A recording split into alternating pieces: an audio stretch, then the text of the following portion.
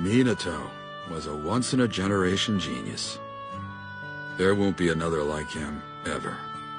He was kind and gentle, yet fierce and full of grit. Became the fourth Hokage in the blink of an eye.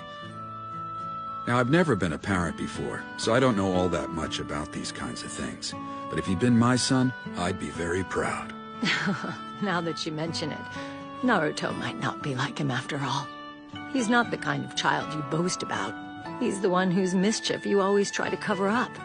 No, I would say Naruto's more like his mother was. Wasn't she a Kunoichi from the land of Eddies? That's right. His personality is just like Kushina Uzumaki. That's right. I had forgotten her name.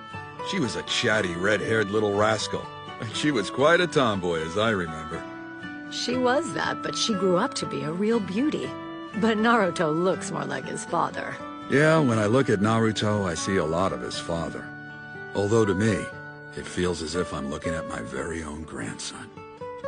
It's being passed on. The will of the leaf, from past to future.